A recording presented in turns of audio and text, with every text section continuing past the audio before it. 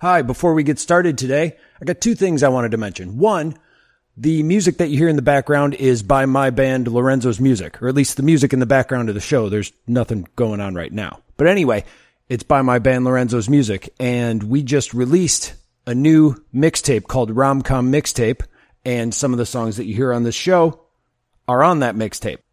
So if you want to check it out, you can go to the American Bandito website and just visit the music section, and the entire playlist is there to stream from YouTube, or you could check it out with their Spotify links, all that kind of good stuff there for you to check it out. So go to the AmericanBandito.com website and go to the music section and check out my band Lorenzo's Music new Rom-Com Mixtape. Now the second thing is I did another pop-up event this past week, and I have a few items that are left over, and I wanted to just say if you could come get what I have left. So I have a couple of my mini comics. So I have a collection of handmade mini comics bundles of the first 3 months and the second 3 months of my comic blog. What else do I got? Ooh, I have some blank notebooks. Some of them are lined, and some of them are blank sketchbooks, and they have the American Bandito logo on them. So you could get those as well.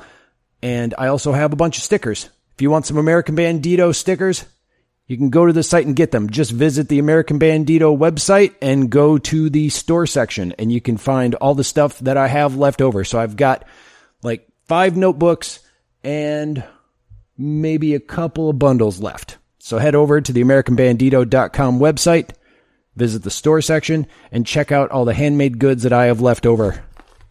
You know, gotta support the show. Seinfeld reference, I think. Anyway, here's the show. I'm Tom Ray, and this is American Bandito.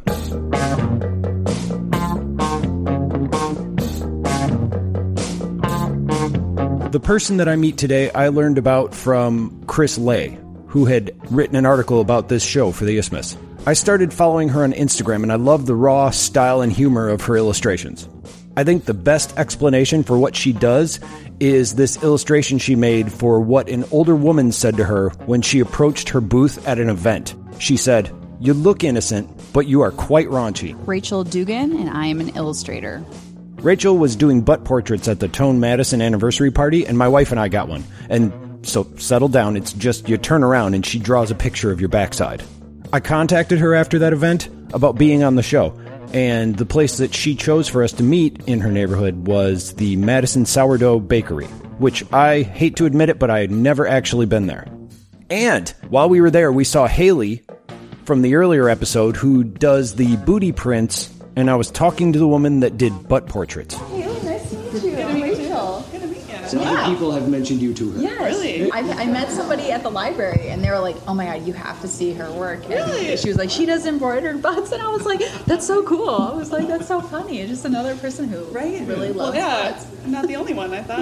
But I'm so glad it's branching out, you know. I am from Northern Illinois. I'm from a burb of Chicago. Okay. And I moved here about a year ago from Chicago, where I'd been living for like the last 11 years. Why did you move here? I said that like it's like, why the hell would you come here? No, but it's funny because at the time, it just seemed like everything kind of like stacked up, kind of feeling like time to move, time for a change. Me and my partner were like, where should we go? We want to be close to family. We're both from like Chicagoland area. And we came to Madison on a weekend trip, just on a whim. Okay. And then we said, could we live here? We both said yes. And then 2 months later, we moved. What was the weekend trip? Like, why would you even come here to begin with? Well, we have a friend who lives here, and she was like, "Come stay with me and check it out," you know. And we were looking for more nature, and maybe more calm in our lives. So we just came up here in September, and it was like 70 degrees, like beautiful, perfect weather, and we both were like, "I think this is what we want." Yeah. And so yeah, we just went for it.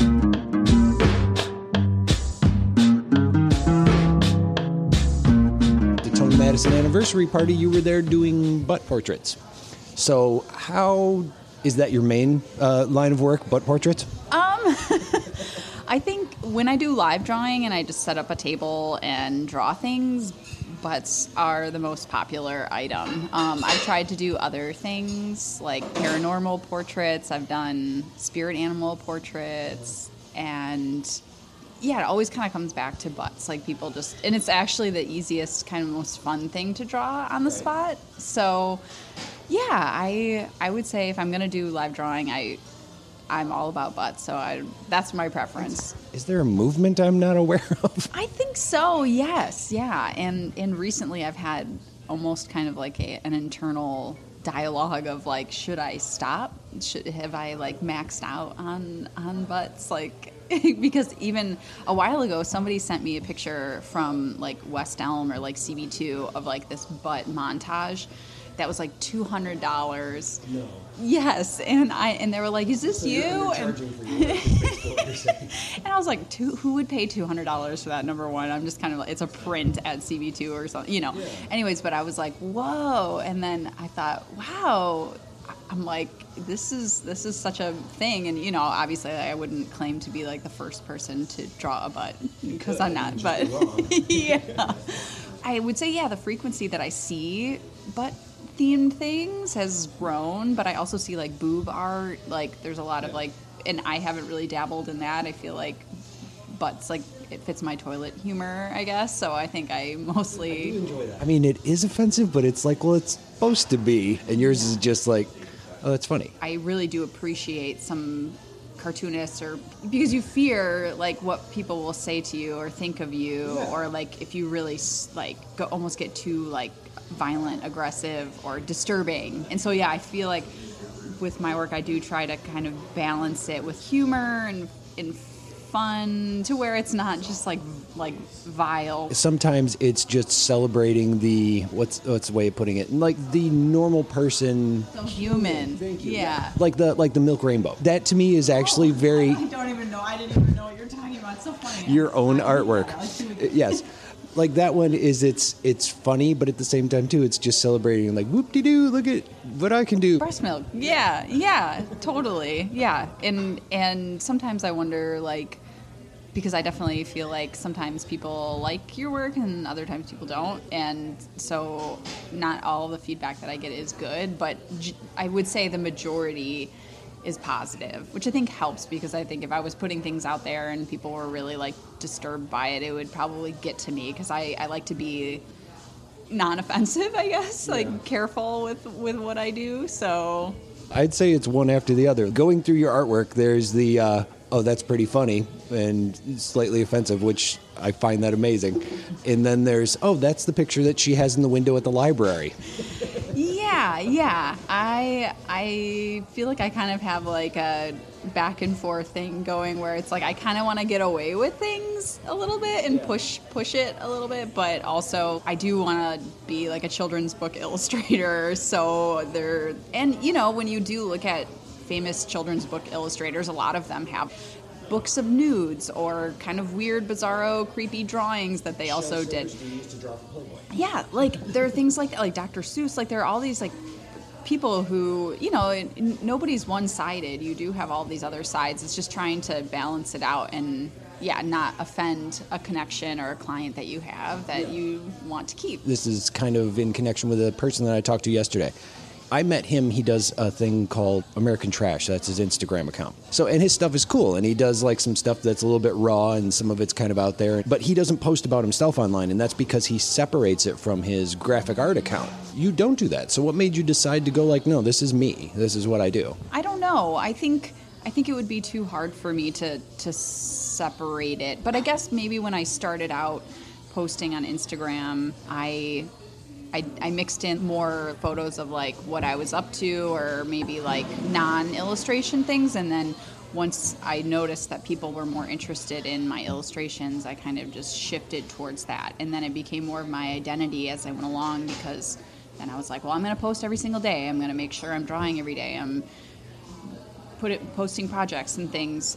And so sometimes, like, if I go on vacation or something, I'll, like, do my stories of, like, what I'm up to, or, like, kind of, now there's, like, all these other layers of things that you can still incorporate yourself. But generally, when I think of, like, my public persona, air quotes, whatever that is, that I just I'm an illustrator and that's it. You're not apologizing for what you do. I guess that's what I was kind of leading up to. I love the fact that one right after the other, you're like, here's the stuff I did when I was teaching kids at the library. And then here's the stuff that makes me laugh. Or, stuff that's important to you. Like you just recently did the portraits of women. Tell me about that. Like, did you do that once a day, or how did you do those drawings? That was my second year doing that. I started it last year, and for that month, one day I had an idea, and I was like, I should draw portraits of women, because I often do portraits of like political figures or things like current events. And then I was like, I should draw women. And then I sat down to do it, and I couldn't think of women to draw. It was very sad. I like cried and like sat there, and I was like, I'm full of shit. Like, I need to like work on this. Like, here I am. I'm a feminist. I care about women's issues and rights and equality and politics and social things. And then, when you sit down, you're like, oh, who are the 5 women I can name on, and then when you go beyond that, you're like, no, I need to like think of 30 women, which still is not a huge number, but, and so then I was like, I should try harder. I should do research. I should look up women. I should look up not just white women and not just, just kind of pushing myself out of like what I knew or what I know, and hopefully sharing stories, even if it's just like a quick little thing just from basic research online, to identify people who've done important things or who are doing important things.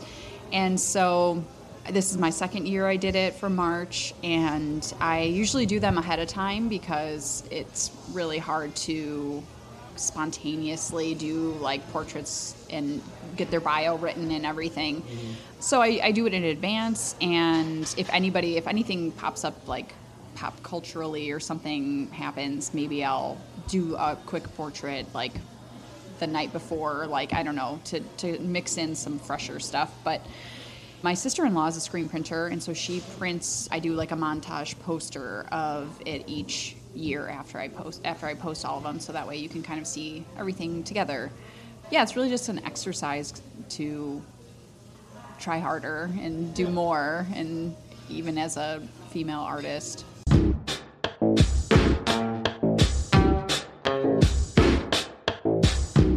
You also point out that your stuff is all like one-offs, hand-drawn. I really don't have a lot of things that are printed, multiple duplicates of things. Very few things, like the poster, yes, because that would be crazy for me to lightbox like an 18 by 24 thing and make whatever. But I typically do drawings every day, and I do them on like printer paper, like crappy 8 by 10 paper. If it's popular, I put it on my store, and then I will make duplicates when they sell. So basically I have a light box, and if I sell something and I sell them for $20, unless it's like a really intense drawing that takes more time, then I'll upcharge it. But I like that they're handmade and that they're an actual original drawing, and there's something accessible about that. And often when I do sell at markets and I have all these like duplicates made, people, oh, do you have a print of this? Do you have a print of this? Or I like this print. And I always have to be like, it's actually hand-drawn, like these are all hand-drawn. And for me, I really like doing it by hand, and I like that my work is so conducive to doing it by hand. It's not like I'm creating these super, intense line drawings that are like taking me hours. No, I can do it very quickly, and it makes more sense for me to do that than to pay a printer to print stuff for me. And so how did you get started, even getting into art and illustration at all? I grew up just always drawing. That was kind of my thing. My dad and my brother, my dad really like encouraged us to draw, and I really liked holidays. When it was like time for Halloween, I would hand draw like all the decorations and like put them all over the windows, or like I just like want to like capture the season or the moment, and it often looked so bad. Like it'd just be like our windows covered in like these shitty drawings all over. I like trying to like set the vibe.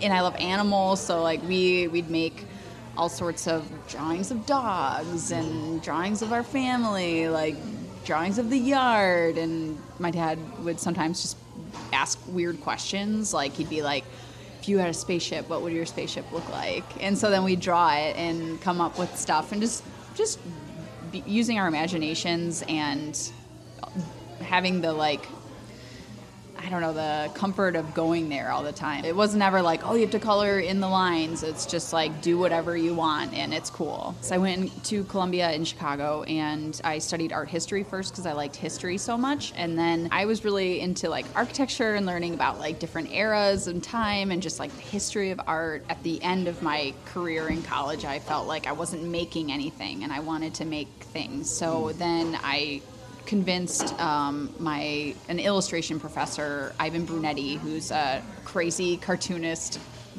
someone who goes to dark places.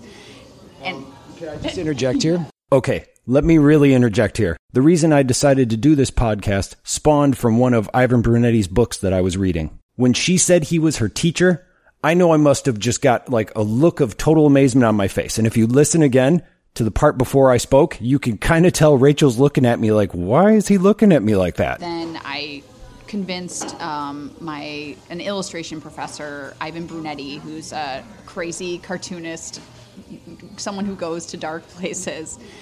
And can I just interject here? Yeah. The entire reason I'm doing this is because of him. So a few years back, I went to Texas. This is gonna lead somewhere, I promise you. I went to Texas. My wife was opening one. She had just started working for Sundance Cinemas. They were opening theaters and all over the place. I wanted to go to an indie bookstore. I wanted to go to like some neighborhood that wasn't like in the middle of Houston. That's where we were in Houston. The guy that was opening there is like, oh, you got to go to this place. And it was an independent bookstore, a bunch of random like old prints like Vortex and all that kind of stuff. There was a wrapped thing that was, I want to say it was Comic Book Quarterly. It was like a thick book, but it was like a quarterly magazine that was put out. And bundled with it was a tiny little book called The Art of Cartooning and Philosophy. Yes. I was like, oh, those look cool, bought it. And then we packed it, went home, and then we ended up moving, and it was packed away. And then one day I was wanting to get back into doing artwork again, or cartooning, or make comic books or whatever. And I was reading this article, and they recommended this book, and they showed the cover, and I was like, wait, I know that book. So this was like 2 years later. Wow. And I went and I looked, and I found it like in the bottom of one of our boxes, and I started going through the lesson plan that he had in there. And the very day he got to the draw a 4-panel diary of something that happens to you each day was the day that I did my very first cartoon blog. And that was the day that my wife told me that she had cancer. And then that was when we decided we wanted to do something else with our lives, and I was just like, I want to get back into art, and you know what, I'm going to start doing some stuff. What can we do? And I started this podcast, and it was because of that book. What? Yes. That is insane. Isn't it? So the fact that, and now I'm talking to you, and you're saying you worked with him? So let's go back to your story now. Anyway, so there's my backstory. So tell me about this. I mean, I'm like speechless right now because that's so random. And I can honestly say that the only reason that I am an illustrator today and that I draw and am like, have connections and am like a confident person, artist, is because of Ivan Brunetti. Wow.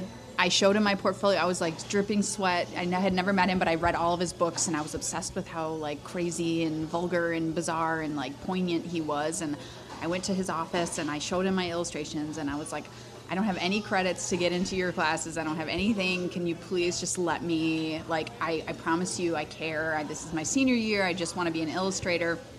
I showed him my work, and he let me take his classes. I took his editorial illustration class, and then I took his cartooning, like, comic class, and it just, like, all came together. It all came together, and he introduced me to, like, he would always, like, throw gigs to me, just gave me advice. He was so funny. I got to, with, like, a couple of other of his, like, students that he liked, we got to go have, like, pizza with him after we graduated and, like, check out his, like, his house and his wife and his cat, and just a super fantastic person, and that I felt pretty aimless in my college career, that like if that hadn't fallen into place, I don't think I would be practicing as an illustrator, because I didn't really show anybody else my work. There was nothing there like pushing me in that direction. Like I even had instructors like who were like, illustration isn't art, you shouldn't do that, you should focus on making things look real or making things look blah, blah, blah. Can you draw a person and make it look real? And I was like, no, and I don't want to. Like, that's not who I am. But, you know, you have these professors and people who are artists, working artists, telling you to do something, and you're just kind of like, I don't know, I'm young, I don't know what the fuck I'm doing. But yeah, that's really crazy that we have this connection with Ivan Brunetti randomly. Yours is a real one. Mine is just kind of a made up one. But it's still crazy. I hope that it makes you feel good that he's a really good dude because, I have him to thank for so many things. It's crazy.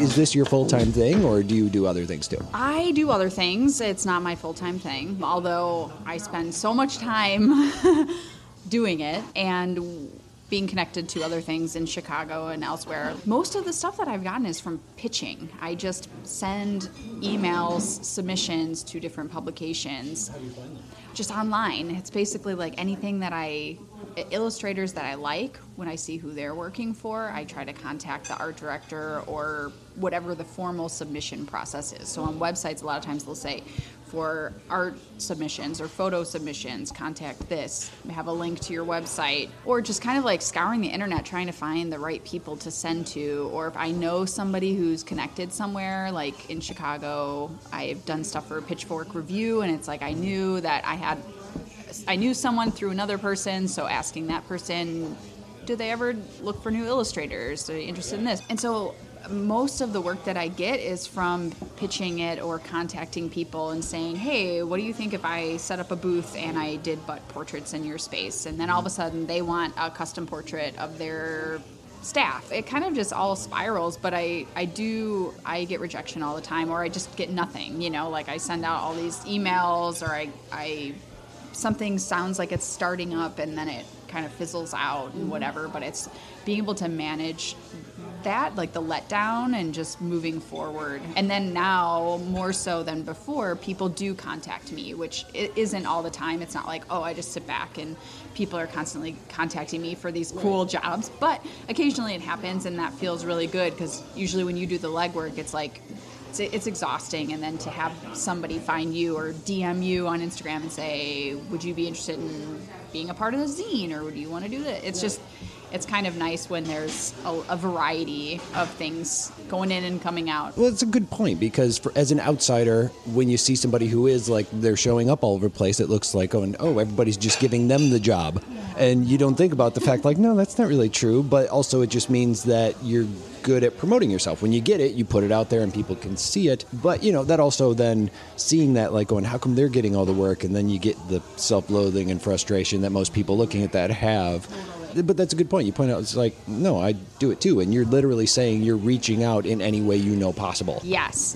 Whether it's like asking a favor of somebody, or luckily there's not like phone calls anymore because I don't think I can handle that. But emails or getting coffee with somebody, like just really trying to network as much as I hate networking. And that's not something I'm interested in on like the person-to-person level. Like, I don't want to, but the schmoozing part, right, like getting the right people and having possibilities, I guess, just being open to possibilities. Like, I don't want to put myself in a box that all I do is editorial, or all that I do is my own work. I think that having like a variety of options, like teaching or doing like workshops and pop-up portraits, it's just nice to have variety. And maybe one person won't be interested in me in this way, but in another way I could fit into their mold.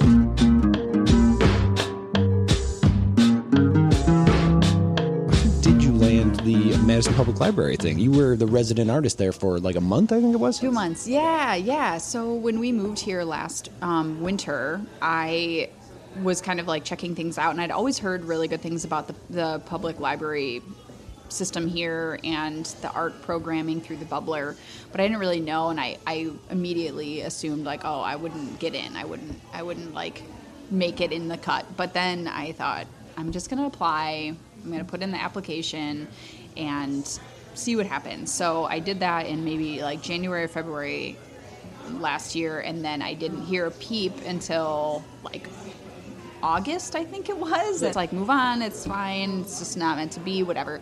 And then I get a call from Trent Miller at The Bubbler, and he's just like, we want you to be the first one up in January, February 2018. You're the first illustrator that we're ever going to, that we've had. We're just excited and open to idea, super...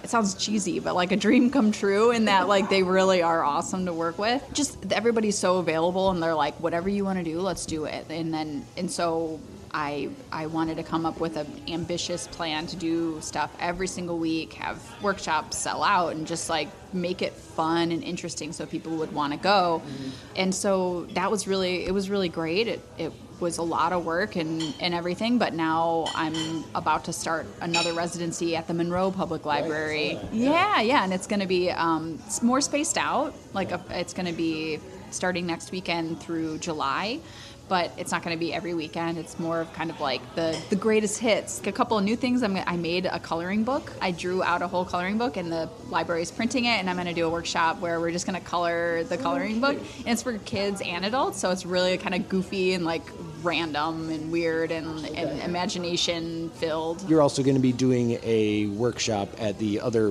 zine fest that Wood is putting on, WD. Yes, I am. Yeah, I'm really excited. I'm doing my Portrait Slam workshop, which is basically just playing 2 hours of drawing games centered around drawing faces. When I do workshops, I really like things to move quickly because that's how I draw. Because I think the more time you spend on something, the more you see what's wrong with it. So I do timed exercises, and sometimes it's drawing from memory. Right now we're going to draw Jack Nicholson from memory. You have 1 minute. And then we kind of work up to doing different things where you do have some visuals. Or a friend of mine who's a flip book maker in Chicago, he's amazing, and he makes custom flip books. They're so incredible, and it's just amazing when you look at it. You're like, how do you do this? This is animation on the most basic, fascinating level. He used to come to, when I used to teach workshops in Chicago, he would come to my class and he would do a little his exercise in the class, and his was basically called crime sketchers, whatever.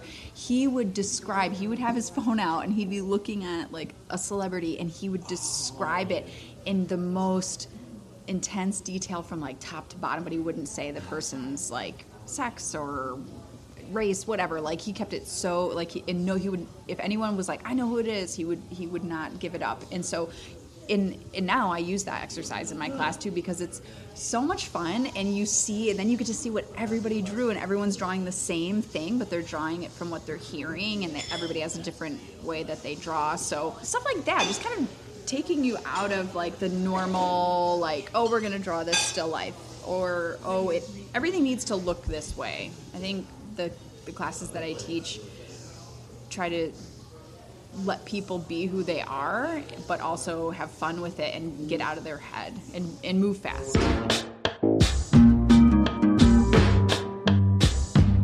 Rachel doesn't apologize for what she makes and admits that she knows some people won't like it. That really is something that stood out to me. And she does what she does because it makes her happy. It makes her laugh, and she enjoys it. Next week, I talk to a place that I've driven by a million times and I just didn't know what it was. So I went in to talk to them to find out. If you haven't already, you can subscribe to the show at americanbandito.com/subscribe. The music for this podcast is by Lorenzo's Music, which you can learn about at lorenzosmusic.com. Until next time, so long.